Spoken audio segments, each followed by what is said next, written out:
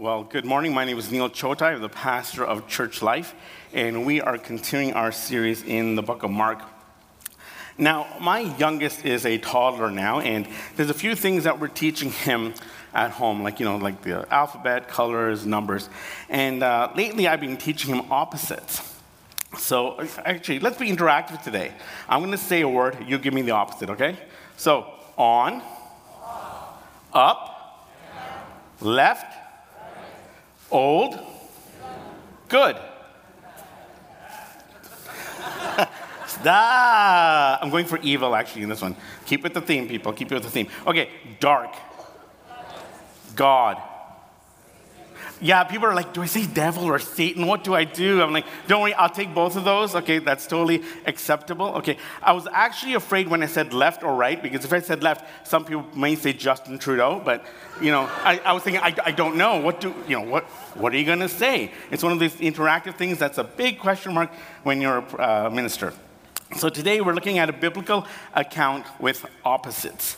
Now, on one side you have good, and on the other side you have evil. And it is nothing but pure evil being shown within the first century life. And this true biblical account concentrates on John the Baptist in his last days. And it's one of those passages that are quite sobering. This is not a passage or a Bible story that I'm going to read to my kids right before they go to bed. Okay, because this has to do with his death. And it's total evil. Evil has existed since the original sin entered our world, continues to today, will continue on until the devil is finally vanquished. We live in a world that is evil, and the mechanisms are there, and it just wants to take over this world, this evilness. But we who are followers of Christ, we must endure in it. In this passage of Scripture, we see a man of God who is not just a follower of God, but a disciple of God that goes through some horrendous things. The title of my message is simple: Disciple. Now, there are a number of figures that we have to look at today within the biblical account. And it could get a bit confusing, even the way it begins.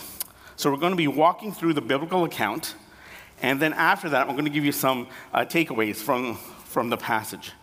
And I would like all of us to stand as we go to Mark chapter 6, verses 14 to 29. Again, Mark 6, 14 to 29. And this is how it begins. King Herod heard about this, for Jesus' name had become well known. Some were saying, John the Baptist has been raised from the dead, and this is why miraculous powers are at work in him. Others said he is Elijah, and still others claimed he is a prophet, like one of the prophets of long ago. But when Herod heard this, he said, John, whom I beheaded, has been raised from the dead. For Herod himself had given orders to have John arrested, and he had him bound and put him in prison. He did this because of Herodias, his brother Philip's wife, whom he had married. For John had been saying to Herod, it is not lawful for you to have your brother's wife. So Herodias nursed a grudge against John and wanted to kill him. But she was not able to, because Herod feared John and protected him, knowing him to be a righteous and holy man. When Herod heard John, he was greatly puzzled, yet he liked to listen to him. Finally, the opportune time came. On his birthday, Herod gave a banquet for his high officials and military commanders and the leading men of Galilee. When the daughter of Herodias came in and danced, she pleased Herod and his dinner guests. The king said to the girl, ask me for anything you want and I'll give it to you. And he promised her with an oath, whatever you ask, I will give you, up to half my kingdom. She went out and said to her mother, what shall I ask for? The head of John the Baptist, she answered. At once a girl hurried into the king with the request, I want you to give me right now the head of John the Baptist on a platter. The king was greatly distressed, but because of his oaths and his dinner guests, he did not want to refuse her. So he immediately sent an executioner with orders to bring John's head. The man went, beheaded John in the prison, and brought back his head on a platter. He presented it to the girl, and she gave it to her mother. On hearing of this, John's disciples came and took his body and laid it in the tomb. You may be seated. So let's take this passage of Scripture and put it into what we want to say context throughout the whole narrative of Mark. So Mark actually begins with the biblical account of John the Baptist. He is there preparing the way, telling people, you need to ask God to forgive you of your sins and live the right way before God. And then we see Jesus' ministries take place, the healings that is happening, and all the great things that are happening in Jesus' incredible ministry. Now, right before this passage of Scripture that we're looking at, we have the sending out of the disciples. And after this passage, we have basically the return of the disciples. So Mark, in this section right here that we're looking at today, he sandwiches in the story of John, and we're going to call it what it is, murder. John's murder in this. So in the book of Mark, he's talking about what's happening, and all of a sudden we come to this passage of Scripture. In the first few verses, it talks about King Herod a bit, and then after around verse 17, it gives the full account of actually what happened to John. So we're going to go back to verse 14 here, and it says that King Herod, and he's not really a king, he likes the title king, but he's not really a king, heard about this. And what is this? This refers to Jesus' ministry. Jesus is getting really popular now. I mean, people are talking about who he is, and he become well known. And people are wondering, who is this Jesus? Now, John had already passed away and murdered, and some people are saying, well, it's really John. He's been raised from the dead, and that's why he has these miraculous powers that are in him. So some people think it's John coming back to life. Other people say, no, it is Elijah. It is Elijah. Elijah is very important in this because in the book of Malachi, it says Elijah would come before the day of the Lord, meaning the return, meaning God coming and establishing his kingdom. So some are saying it's Elijah. Now, Elijah did come, but it wasn't Elijah himself. It was one like Elijah, and that was John the Baptist. And some people said, no. No, you guys are all wrong. This is actually like one of the prophets of long ago. It's been 400 years since we've heard the prophetic voice in Israel. So people are wondering, who is this person named Jesus? Going to 16. Now it talks about Herod again. And Herod says, no, John, whom I beheaded, has been raised from the dead. It's him. Now, when we look at Herod, and we call them the Herodians, the Herodian dynasty, we see people who are very superstitious individuals, even though they claim to be part of the Hebrew faith. See, Herod and the Herodians, they were actually Edomites. And Edomites are the descendant of Esau. You may have heard of that name. Well, they claim to be part of the faith of the Israelites. And the Israelites are descendants of Jacob, a.k.a. Israel as well. Esau and Jacob have a relation. That relation is, hundreds of years before this, Esau is the older brother of Jacob, also known as Israel. Now, the Edomites and the Israelites were having this, they never really got along, but here is the Herodian family. They're embracing the Hebraic faith, Judaism. But Herod isn't really spiritual. He is more superstitious. He has all this guilt in him. And he's thinking, John the Baptist come back and he's going to come and he's going to get me. He's going to get me. So that's the superstitious feeling that he has. He's not really following the faith of the Hebrews. And before we dive more into the passage, I need to give you some background information on a few people that we are looking at today. So the first one is John the Baptist, okay? Disciple of God, forerunner to the Messiah, a good man. Then there's Herod the Great. Herod the Great isn't really mentioned here, but I need to talk about Herod the Great. Herod the Great was in power when Jesus was born. Do you guys remember the story of the 3 wise men going to Herod the Great? Right? We said that story about, a couple of months ago. And Herod was an incredible man. He was an incredible leader, ruthless at times, but he knew what he wanted. And what he really wanted was he wanted to get married. So Herod had 14 wives. Okay, now just think of that. Think about 14 set of in-laws. Some of you guys are saying, that's 13 too many. Others are probably saying that's 14 too many. Okay? So with 14 wives, he has a lot of children, female children, and he has a lot of male children as well. But they wanted to carry the name, so many of them had the name Herod in their name. Got a little bit confusing. So Herod the Great had a palace, and in that palace he had some sons. With a Herod here, Herod there, here Herod, there Herod, everywhere a Herod. Okay? And the story of the Herodians is like a soap opera. Okay, it's like a soap opera. Okay, so these are the days of our lives. Okay, so here we have one of his sons, Herod, Aristobulus IV. Can't believe there's 3 in front of him, but anyways, with that name, okay, gets married. They have a daughter named Herodias. Okay, now we're sort of getting into some people in this passage here. So one day, Herod Philip comes, and Herod Philip, he looks at Herodias. Herod Philip and Herod Aristobulus IV are half-brothers. Now just think about this. He fell in love, or maybe in lust, with his niece. Okay, that's a little bit immoral. Let's label it. It's immoral. It's disgusting.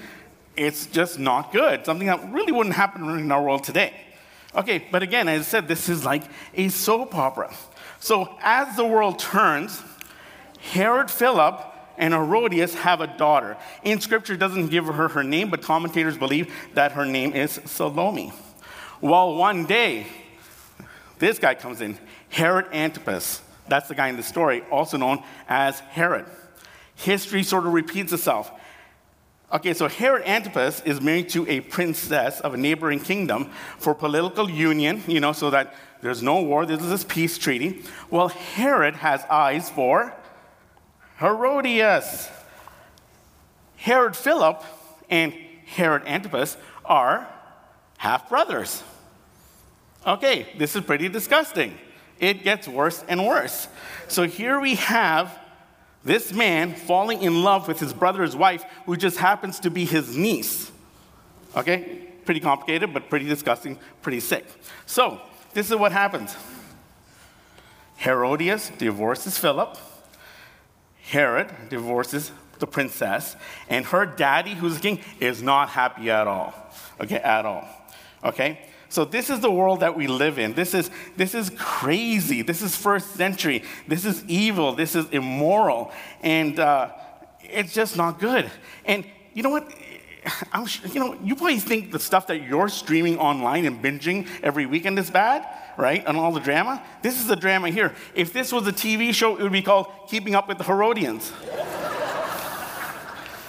So here we have Herod Antipas, we're going to call him Herod. Okay, Herodias is his wife / niece / really disgusting. Okay, and then we have the daughter.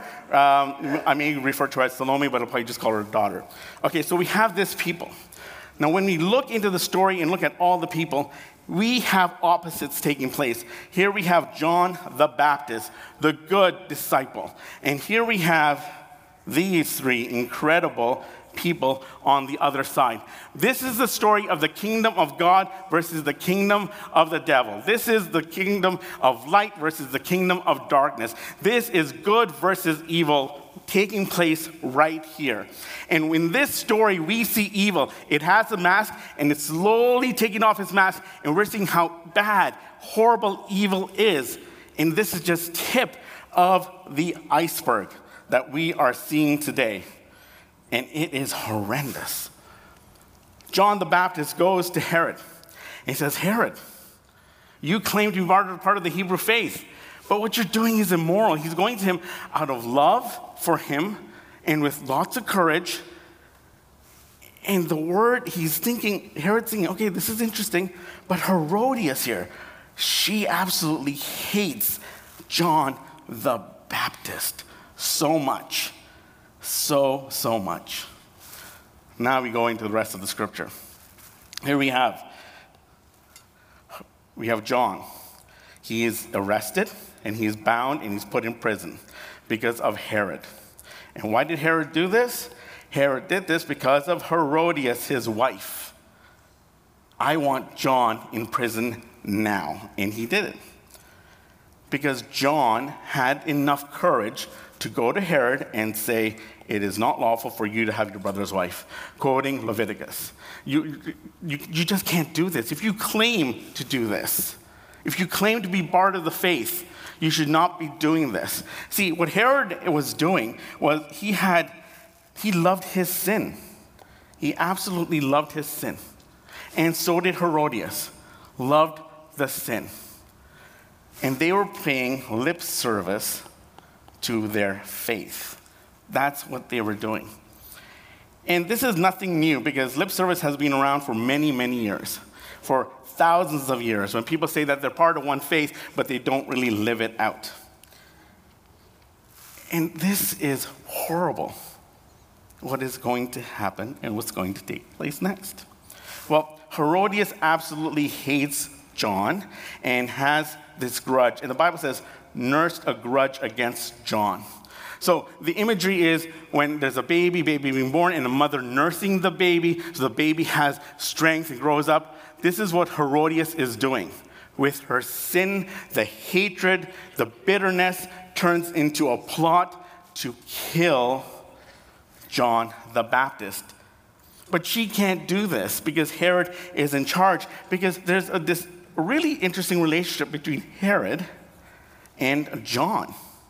Because Herod knows that John is a righteous man and he's holy. He's also very popular among the people. And whenever John speaks, Herod's puzzled. But the Bible says that he liked to listen to John. Why?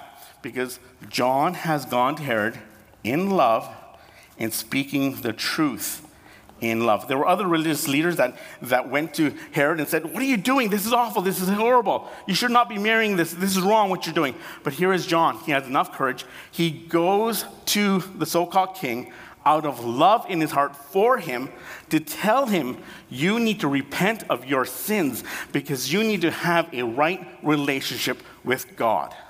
He does this out of love, and the truth is there. And the truth for Herod is intriguing. It is interesting.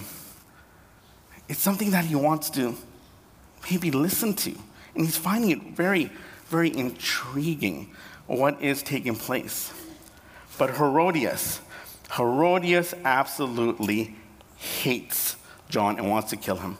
And she is ready to pounce at any opportunity. Evil is like that. Evil's going to wait for the right time. Evil's going to lurk for the right time. And when it's the right time, evil will pounce on a situation. And this is what happens. Finally, the opportune time came, and it's on his birthday. And what does Herod do on his birthday? He gives a banquet. Now, really, what kind of man does this? It's my birthday, so I'm throwing my own birthday party. What? Really? What's wrong with you? But he brings everybody with him. He's like, yeah, all the high officials are going to be there. My military commanders are going to be there. And all the leading men of Galilee. You know, when Herod did things, he did things big. And this banquet was one that I don't think you would want to be in. Okay? This was an immoral banquet that was taking place. Not just the alcohol being given out, but just horrible thought, horrible things, because the Herodians were more Roman than they were Hebraic. Okay? They loved the lavishness of parties and all the evil that would take place. And it's believed that Herodias was in on the planning of this banquet, because it's believed that she would also bring her daughter into the planning of this banquet as well. Well, it goes on, and it says, when the daughter of Herodias came in, she danced. Now, Herodias' daughter would have been, it says, childbearing years. Commentators believe she would have been young, would have been probably a teenager. And this dance, this is not, ladies and gentlemen, this is not a rendition of Swan Lake, okay, that she's going to be dancing. This dance is immoral, okay, it's evil, and it's sexual in nature. In front of her stepfather, and in front of the other dinner guests who were all male. Her mother had something to do with this. Now just think about the immorality that's taking place in the Herodian family here. Letting your daughter go out and dance a sexual dance in front of other men and her stepfather. Own relatives. This is pretty sick. And this is what the Bible says. The king said to the girl, ask me for anything you want and I'll give it to you, because he was so pleased with her dance. And all the other men loved that dance. And he says, you know what? He's probably half drunk, okay, at this time. He says, I'm going to give you everything you want. And he does this. He makes an oath. Now, an oath in today's day isn't really that big, but an oath in the past meant a lot. This was your word. You were bound to it. So he has this oath, and he says this saying, he says, whatever you ask, I will give you up to half my kingdom. He's not really going to give half the kingdom, but it was just a saying. But he gives an oath to her. Oh, you really pleased everybody. You did this beautiful dance. Oh, what do you want? What do you want? I'll give you up to half my kingdom. She goes back to her mother and says, what shall I ask for? And without wasting any time, this is what the mother says. Immediately she says, I want the head of John the Baptist. Without delay. It doesn't say that she thought about it. It doesn't say she had a coffee and to think about it, what should I ask for? No, she said, I want John the Baptist. I want his head. I want his head. And when you look at the scripture, it's really interesting what it says, because it's believed that the daughter had something to do with this. It says, all at once, the girl hurried.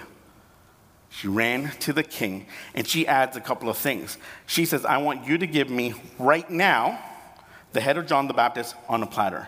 I want it ASAP, and I want to display it in front of everybody. Think about how grotesque the ask is. When Herod hears about this, he sobers up a bit, gets a little bit distressed. But you know what? He made an oath. Be careful what you promise. He made this oath in front of all these dinner guests. He has a reputation that he has to do this, because if he doesn't do this, he's going to look bad. But you know what? Herod had every opportunity to go the other way, but he chose not to refuse her, but go and do what she asked. And then this is what Herod does. He immediately, doesn't wait, sends an executioner, bring John's head back. The man went, he beheaded John in prison, brought back the head on a platter. He presented it to the girl. And what does the girl do? Gives it to her mother. It's a pretty sick story. It's a pretty disgusting, vile story. We see evil in this immorality. We see it in the action, everything that has taken place here. In the very last verse, on hearing this, John's disciples came, took his body, laid it in a tomb. John's disciples actually had a lot of courage to go to the king and said, you know what? This is our master. We want his body. We want to bury him. In the evil, in the darkness that is there, that darkness continues today. Evil is around today. So the scripture, Mark 16:14-29. In this biblical account, we see opposites. We see the kingdom of God against the kingdom of the devil. And I was kind of like hesitant to say, do I say kingdom of God, kingdom of the devil, because it sounds really harsh. But you know what? Evil is harsh and the truth is harsh as well. So it is the kingdom of God versus the kingdom of the devil. And here we have two separate sides. We see a man of God who stands up for righteousness, and we see the ugliness of sin and the machinery of evil creating a scene that is absolutely awful. And as I mentioned before, the title of my message is simply Disciple. On one side, we see a disciple of God, of light, of good, and on the other side, we see a disciple of the devil, darkness, and evil. Now, a person is a disciple, but you're either a disciple of good, of righteousness, of God, or by default, you're a disciple of the devil, of evil, whether you know it or not. There's only two sides in this world. God's side or the devil's side. And for those who are followers of Christ, we are on God's side. There's the other side, where whether people know it or not, it's the side of the devil. Now, for the next few moments, I want to give you 3 aspects of a disciple. And all of these aspects can be used for a disciple of God, Christ followers, but also for disciples who are not of God. Because this word can be used in any context. Disciple, whether it's godly or ungodly. So each one of us, every one of us that has been born, with the exception of Jesus Christ, is born with the sinful nature. And the sinful nature, it's a natural inclination to sin. Given the choice to do God's will or our own, we naturally choose to do our own thing. And there's proof of the sinful nature. No one has to teach a child how to lie or to be selfish, right? We as parents and as teachers, what do? We try to teach our children to put somebody else above them and to tell the truth. Sin is part of our being. The Bible speaks of sinful flesh in Romans 8. All of us have a sinful nature, and it affects every part of us. Total depravity. All of us have gone astray, as Isaiah says, and we can be a slave to sin, as Romans 7 says. It is the sinful nature that affects us. However, when we have a relationship with Jesus Christ, when we are born again, when we accept the sacrifice of the cross, what Jesus did, went on the cross, took the wrath of God, he had sin put upon him, our sin, the one who was without sin, had sin, our sin placed upon him. The wrath of God comes upon him. He pays the punishment for all of us. And we have eternal life because of the great sacrifice and the resurrection and the Spirit of God that lives within us. And we have to recognize that there is a sinful nature. And as we are born again, we become a new creature. 2 Corinthians says that if anyone is in Christ, a new creation has come. The old has gone. Now, we don't lose the sinful nature, but we have this new nature upon us. And the Holy Spirit is within us and guides us each and every moment of the day during this life. So we do still have the sinful nature, but we are new nature. We have a new nature from Christ, and the Holy Spirit helps us in this battle that we have. So it is the sinful nature that we are born with, which affects the aspects that I'm going to be talking about in the next moment. So the first aspect of a disciple is this: conscience. Conscience. What is conscience? One definition is that it's the inner feeling viewed as acting as a guide to what is right or what is wrong. Conscience can be a good thing or it can be a bad thing, based on a certain set of values. There's only 2 sets of values in this world: God's values and the ungodly values. Let's look at John the Baptist. His conscience was towards God, and he submitted to God. He was submitting to God. Now, this submitting to God isn't because he's forced to, but it's out of the love that he has for God. We submit to God because of the love that he has lavished on us, that he has given us eternal life and eternal relationship. So we gladly submit to him as disciples of God, as we are new creatures in Christ. And John's conscience was towards God. Conversely, when we look at Herod and his family, their conscience was diametrically opposed to that of the will of God, to the Word of God. They claimed to be following the Hebrew faith, but their actions spoke louder than words.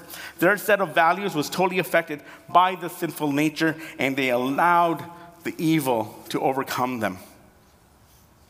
R.C. Sproul says this of conscience. He says the single greatest restraint on evil is that God has placed in this world is conscience. The most wicked people, sociopaths and psychopaths, are sometimes described as being without conscience. Nevertheless, they have not been able to annihilate altogether the voice of right and wrong that God has implanted in every human creature. A disciple of God will not follow their own will or their own selfish ways, but they will follow the will of God, submit to him, and know what God wants them to do by reading the Word of God and through prayer. The second aspect is choice. Now, the word choice can be good or bad. Sometimes you make a choice and it can be good, And sometimes you make a choice and it can be bad. Sometimes choices are very difficult. For example, go to a buffet. What are you going to eat at a buffet? There's so much stuff there, right? You're going to have this or you're going to have that. Oh, you take a little bit of this, take a little bit of that, take a little bit of this, a little bit of that, then you get a whole lot of this, which is not good because we just came out of Christmas, okay? So choice can be easy or choice can be very, very difficult. But choices are good or bad based on the value system. For the Christ follower, the choice is based on the Bible and following the Word of God, our conscience. And the choice that we have is based on the gospel that we have received, which is the story of redemption from God. Now, the gospel, the story of redemption from God, is not based on God having an obligation to humanity. God wasn't obliged to do anything. It wasn't also that he had nothing else to do. I finished creating everything, and what am I going to do? I think I'm going to give redemption to humanity. Yeah, that group of people. No. Why was the gospel given? It was given because of the love for others. God had this love for humanity, and we as disciples of Christ need to have love for others as God loves humanity. Let's go back to John the Baptist. John was called to tell the people, you need to ask for forgiveness of your sins and have the right relationship with God. That message was based on love. And it's out of the choice to love that John the Baptist had enough courage to go to Herod and tell him. Herod could have killed him in an instant, but he had enough courage to go to him, enough love for Herod, and to explain to him about having a right relationship before God. The passage states that Herod was so intrigued with what John had to say. Other religious leaders would have just pointed at Herod. But John comes in love and has a conversation with him. And we, who are disciples of God, we need to speak the truth in love for others, just as John did. He shows compassion on Herod, speaking to him. And conversely, on the other side, we have Herod and by extension Herodias, not choosing love, but choosing hate. Their choice is based on their conscience, their own set of values that are diametrically opposed to God. It was all hatred and no love. It was evil, pure evil. When John came to the family out of love, the response was bitterness that grew into the grudge, which grew into a plot to have him killed. It was a choice that they made. As a disciple of Christ, it's easy for us to follow our sinful nature. It's easy for us to choose hate over love. It's not easy taking the high road. It's not easy taking the narrow road that leads to righteousness. It's easier taking the broad road that leads to destruction. But as disciples of God, we must choose to love others. And as disciples of God, we already know what people will do when we tell them the truth of God in love. Some may not take that very well. In fact, Jesus in Matthew says himself, he told us that you will be hated by everyone because of him, because of the truth that is given to humanity. So conscience, choice, and now consequence. Here, the word consequence is basically the word result. The reason why I chose the word consequence because it starts with the letter C, goes well with my points. So here we have the result. Here we have the consequence. Consequence can be good or consequence can be bad. When you do the right things, you have a good consequence. When you have bad things, bad consequence. John the Baptist, follower of God, disciple of God, forerunner to the Messiah, what do you think the consequence for him was? His conscience was full of God and following his ways. He chose love over hate. What was that consequence? Even though he was brutally murdered, what was his consequence? Throughout all of this, it was the peace from God. Nowhere in Scripture does it say that John was beside himself when the executioner was coming. Nowhere does it say in Scripture that John was worried. Nowhere in Scripture does it say that, oh no, what did he do? What did I do? Why did I do this? Nowhere does it say that. But John had the peace from God living out his life. That was a great thing for him because of his relationship with God. And that peace is not just here on earth, but that's eternal peace for all eternity and eternal life with God. John lived a life that was worthy of a disciple. In fact, Jesus said this about John. Beautiful and absolutely lovely and incredible tribute that Jesus gives to John. He says, "Truly I tell you, among those born of women, there has not risen anyone greater than John the Baptist." He was greater than all the prophets. This is a good result. This is a good consequence. Let's look at Herod and his family now. The consequence for them and their entire household was not good. In fact, it was horrible. It was bad. History records that when a new emperor in Rome came, Herod demanded to be called king. And the emperor said no, and he was banished to the other side of the empire in Gaul, which is now present-day France. And I'll tell you, everybody, that he wasn't sipping cafe lattes with Herodias and having a chocolate croissant. He was banished. He was punished.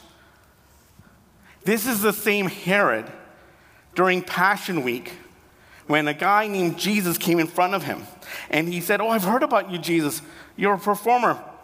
Perform me a miracle." He had the Savior of the world in front of him. He knew about righteousness through John the Baptist. He heard about Jesus. He had every opportunity there to open up his heart and to know who God is and have a relationship with him. What was his consequence? He rejected God. And it wasn't peace from God, it was eternal separation from God. That is what happened to Herod. That was that consequence. God calls us into a relationship with him. And as the gospel of Jesus Christ is proclaimed, people hear the message, and whosoever hears enters into that relationship. We are called not just followers of God, but let us be disciples of God. Conscience, choice, and consequence. John was that kind of disciple. God calls Christ's followers to be disciples. For those who are disciples of God, I have a question for you today. What is one way that you can live differently and be a better disciple? Initially when reading this passage, one would think that this is a tragedy with John the Baptist and his murder. But the end result for John the Baptist was receiving peace from God and eternal life with God. The tragedy is totally opposite. The tragedy is not with John the Baptist. The real tragedy in the story is the story of Herod and his entire family, because they heard the story of redemption, and instead of acting on it, they totally rejected it. That whosoever hears, let them hear and respond. There are people that you may know that maybe, that hear the message of the gospel and they feel that it's not right for them. Maybe you're such a person in this room that, it's just not for me today. But you've heard it many times. Maybe waiting for tomorrow. Herod had that opportunity, but his tomorrow never came because it was too late for him. We don't know what tomorrow holds. We don't know what the next 2 minutes hold. But what I can say today to all of you in this room is that God loves you. And he calls out to you as you hear the message of redemption, the gospel message. And he's calling you right now to be in a relationship with him through his grace, through his love that he has for you. And he's calling you right now. Why wait for tomorrow, for a tomorrow that never comes? Will you answer that call to be in a relationship with God? It's a decision that you make from your heart. To have a relationship with God, you ask him to forgive you of your sins because that is what separates you from a relationship with him. That you believe Jesus is the only God, and you commit your life to Christ. You commit your life to become a disciple of God. If you want to have a relationship with God, you can pray a prayer in a few minutes with me, and I will lead you in that prayer. Let us all be disciples of God as God is calling us into relationship with him and not be part of a tragedy. Let's bow our heads in prayer. Father God, we thank you so much for your word. We thank you for people like John the Baptist. We thank you for what type of individual he was. And Lord, I pray as you call all of us to become disciples of you, that those who are disciples of God right now, that Father, we can always do better, that we get stronger in you, oh God. guide us and be with us. Teach us more how to live like you.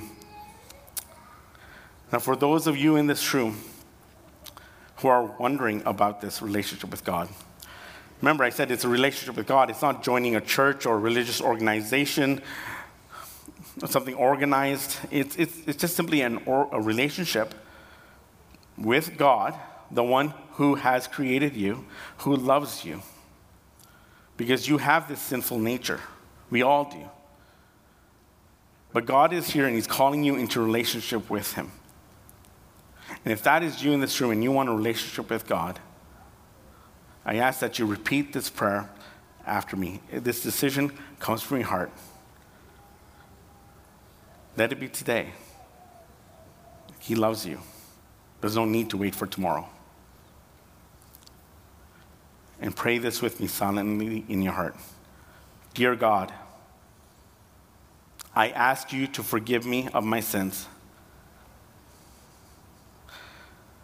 I believe that you are the only God, that there is no other but Jesus. And I commit my life to you to be a disciple of God. In Jesus' name we pray. Amen.